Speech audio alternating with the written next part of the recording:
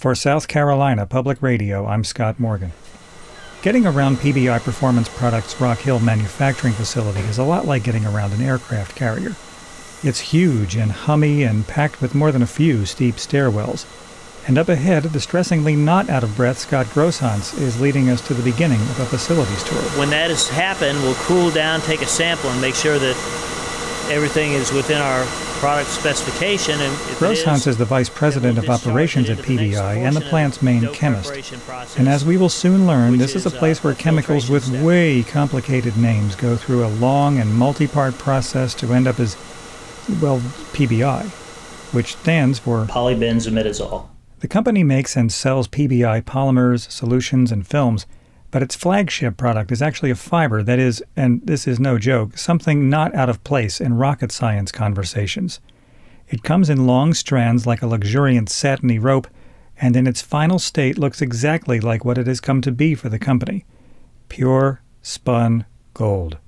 What makes PBI staple fibers so valuable is an otherworldly tolerance for intense heat.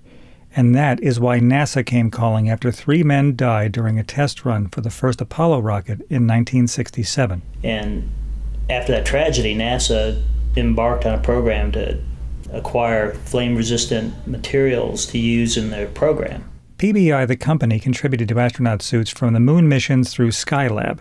But the market for Astro Chic didn't last long for a simple reason. Yeah, there just aren't that many spacesuits being made. So no, that project didn't last a long time.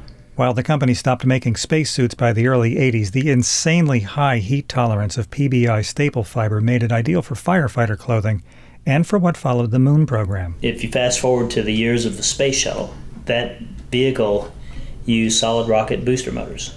Those types of motors have to be lined with an insulating product to protect them from being burned when the fuel inside them burns. It's called ablative insulation, and on solid rocket engines it needs to protect astronauts from temperatures more than twice what it takes to melt steel, which for the record is about 2,500 degrees Fahrenheit. Once you light an engine like that, there's no turning it off. It's going to burn until the fuel's gone. So if you have any kind of a problem within that engine, you're going to have a massive failure.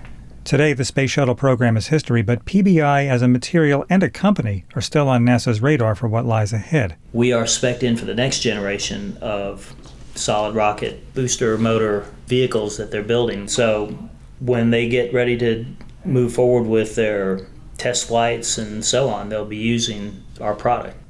Beyond space exploration, PBI could also play a big part in carbon capture in the near future. Grosshans says the material is quite good at keeping carbon from getting into the atmosphere. It's just a matter of seeing if the company can find the right customer willing to invest in a product tough enough to get to the moon and safely home again.